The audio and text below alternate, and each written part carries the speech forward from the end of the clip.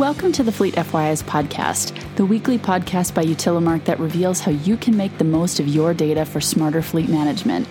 My name is Gretchen, and every week I'll be sharing with you not only over 2 decades worth of data insights, but some of the industry's hottest talking points and key metric analysis with the aim to help you better understand your fleet from every angle. Before we begin, if this is the first time you've heard our show, thanks for stopping by. Once you finish today's episode, if you could take a few minutes to leave us a review on your favorite podcasting platform, I would really appreciate it.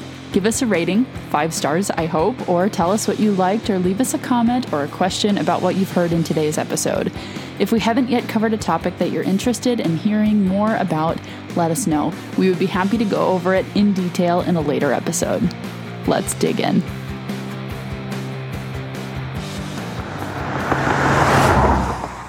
Hello, everyone, and welcome back to another episode of the Utilimarc Fleet FYIs podcast. I'm super excited to be back and chatting to you all again today. But before I kick off the episode, I have something really cool to share with you. So some of you may know and potentially may have participated in our annual Fleet Industry Compensation Survey that just closed a couple of weeks ago. Now, the cool part about it is that I can finally tell you, like I did last week, if you were listening to the pre-roll of last week's episode, that you can finally download the results should you like to view what the average annual salary is for fleet industry professionals, what the average education looks like, as well as some of the overall benefit and compensation packages that some of your peers might have as part of their annual compensation.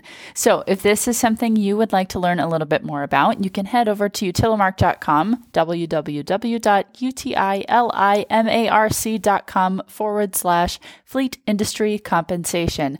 I'll leave the link down in the episode description below. However, if you do type out this web address, fleet industry compensation has dashes in between the words. Make sure you don't forget those, otherwise you'll end up with a search error. Anyways, that is all for my pre-show announcements, so let's get into the show.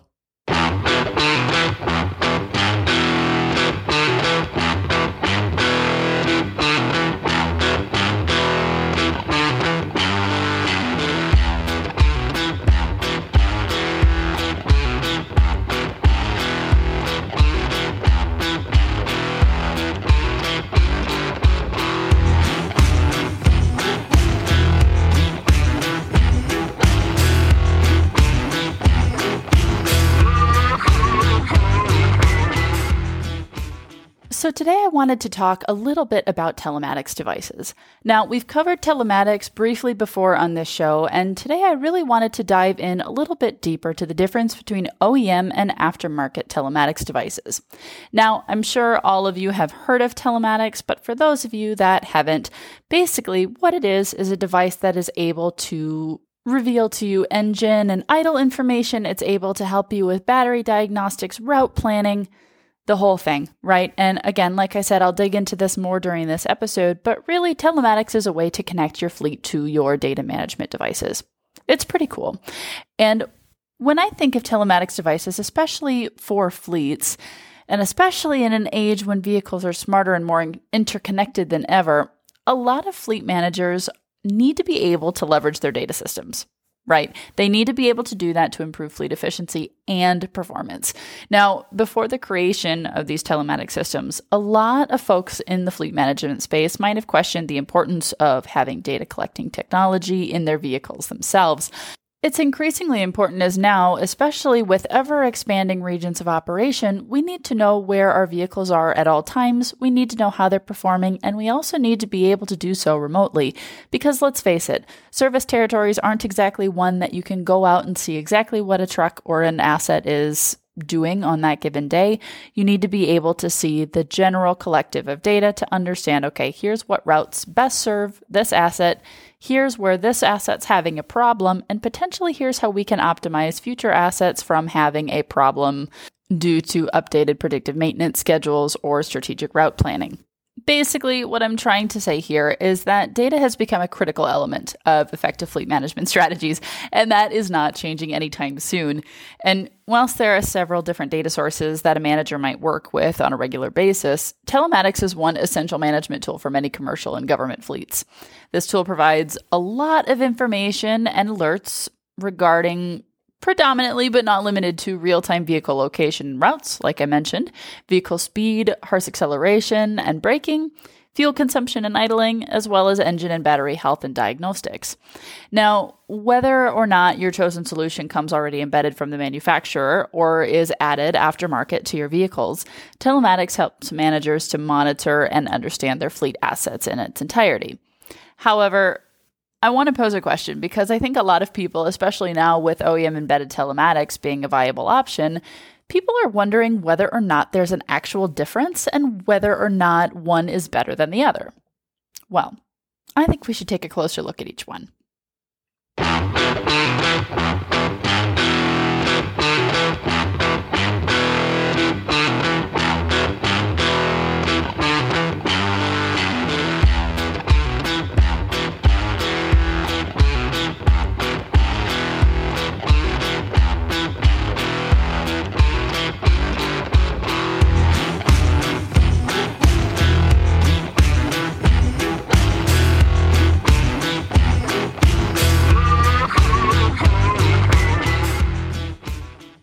So, hardware telematics. So historically, fleets who have wanted to integrate telematics have used third-party hardware telematics. Think Geotab, Samsara, you know the regular vendors that you see at fleet shows and in the fleet world. They're there. They're strong players year after year. And these aftermarket solutions have been around for decades. And today it's appealing to fleet managers who don't plan on replacing their vehicles soon, but want to add the technology into their existing fleet. Folks that are trying to actually replace their vehicle soon, they might opt for OEM telematics, but more on that in a second. Now, in the case that they tend to go for third-party telematics, a small device is set up within the vehicle cab and is plugged into the OBD2 port or the CAN bus port. Now, once that's installed, all vehicles, regardless of make or model, can therefore become connected. The device automatically collects information and streams it to a third-party platform for fleet managers to access remotely. And there's a few downsides, I will say, for opting for an aftermarket solution. Coordinating device installation for hundreds or thousands of vehicles can result in excessive downtime and delays. And let's be honest, it is a massive undertaking. It is no small job. And even a few hours out of service for each vehicle can potentially result in a profit loss, whether substantial or not, and an inefficiency for the organization. Additionally, not all telematics technologies are brand agnostic, meaning that they wouldn't work with all of your vehicles regardless of manufacturer. However, that's not all of the third-party aftermarket devices. There are some that do work with every single manufacturer that you can find. So you just basically have to do your research to find which one is best for you. Now, OEM telematics are slightly different. In theory, they're the same type of technology, same type of device, but instead of being purchased from an aftermarket provider, they're provided by the OEM themselves. So fleets that are planning on phasing out older assets can consider acquiring these vehicles with onboarded telematics already. Major manufacturers like Ford and BMW are beginning to offer vehicles with factory-embedded telematics devices. So what this means is no vehicle downtime at all, as vehicles are already connected and ready to go right off the lot at the time of purchase. With the software being designed by the vehicle manufacturer themselves, OEM telematics can also offer a deeper and more dynamic view into fleet data. Managers can gain access to more vehicle-specific information, whereas a third-party software might not have the same capability. Again, you have to do your own research to figure out which one is right for you, but just to give you the ins and outs of both, right? So still, the newer technology has both pros and cons. For mixed fleets, OEM telematics can seem relatively unfeasible, especially if you're just not quite ready to upgrade your vehicles just yet. And managers that might receive data across multiple platforms coming from both OEM and aftermarket telematics systems could find it to be really overwhelming, especially if you can't connect them into one platform like some aftermarket devices allow you to do. This could be counterproductive for a fleet manager looking to unify their fleet assets and their data in one place, especially if you have, say, for example, 3 different systems that you're working with. So that can present a bit of a challenge. Now, ultimately, whatever telematics solution works best for your fleet will collect invaluable data and insights from your day-to-day operations. From productivity to sustainability to safety, telematics can give you a look at what's going on in your fleet at all times. That's the key here. Understanding your metrics in these areas and more is essential for effective fleet management, and really telematics data just makes it a little bit easier to understand where you can optimize your fleet. Now, for fleet managers that are looking to leverage this data even further, you can also look at data management platforms, especially along the lines of business intelligence, which integrates telematics, regardless of the type, with all other data sources in one unified space. This crossover of sources makes for an even richer data insight and a more comprehensive understanding of your fleet performance. Hint, hint. If you're interested in learning more, you can go to utilimarc.com, utilimarc.com, for more on business intelligence and fleet analytics solutions for your fleet. Anyways, if you have any questions at all, I would love to hear from you, especially regarding OEM, telematics, or third-party aftermarket.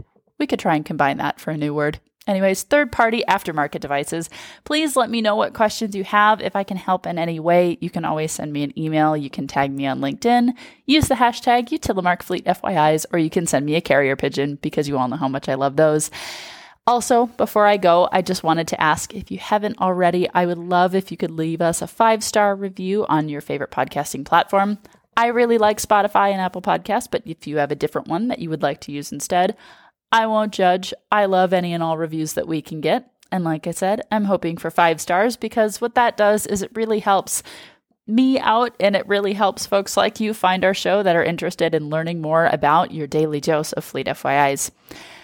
Okay, I think that's all I've got. Make sure you don't forget to download the Fleet Industry Compensation results, utilimarc.com/Fleet Industry Compensation. And until next Friday, have a good week and I will see you then. Ciao.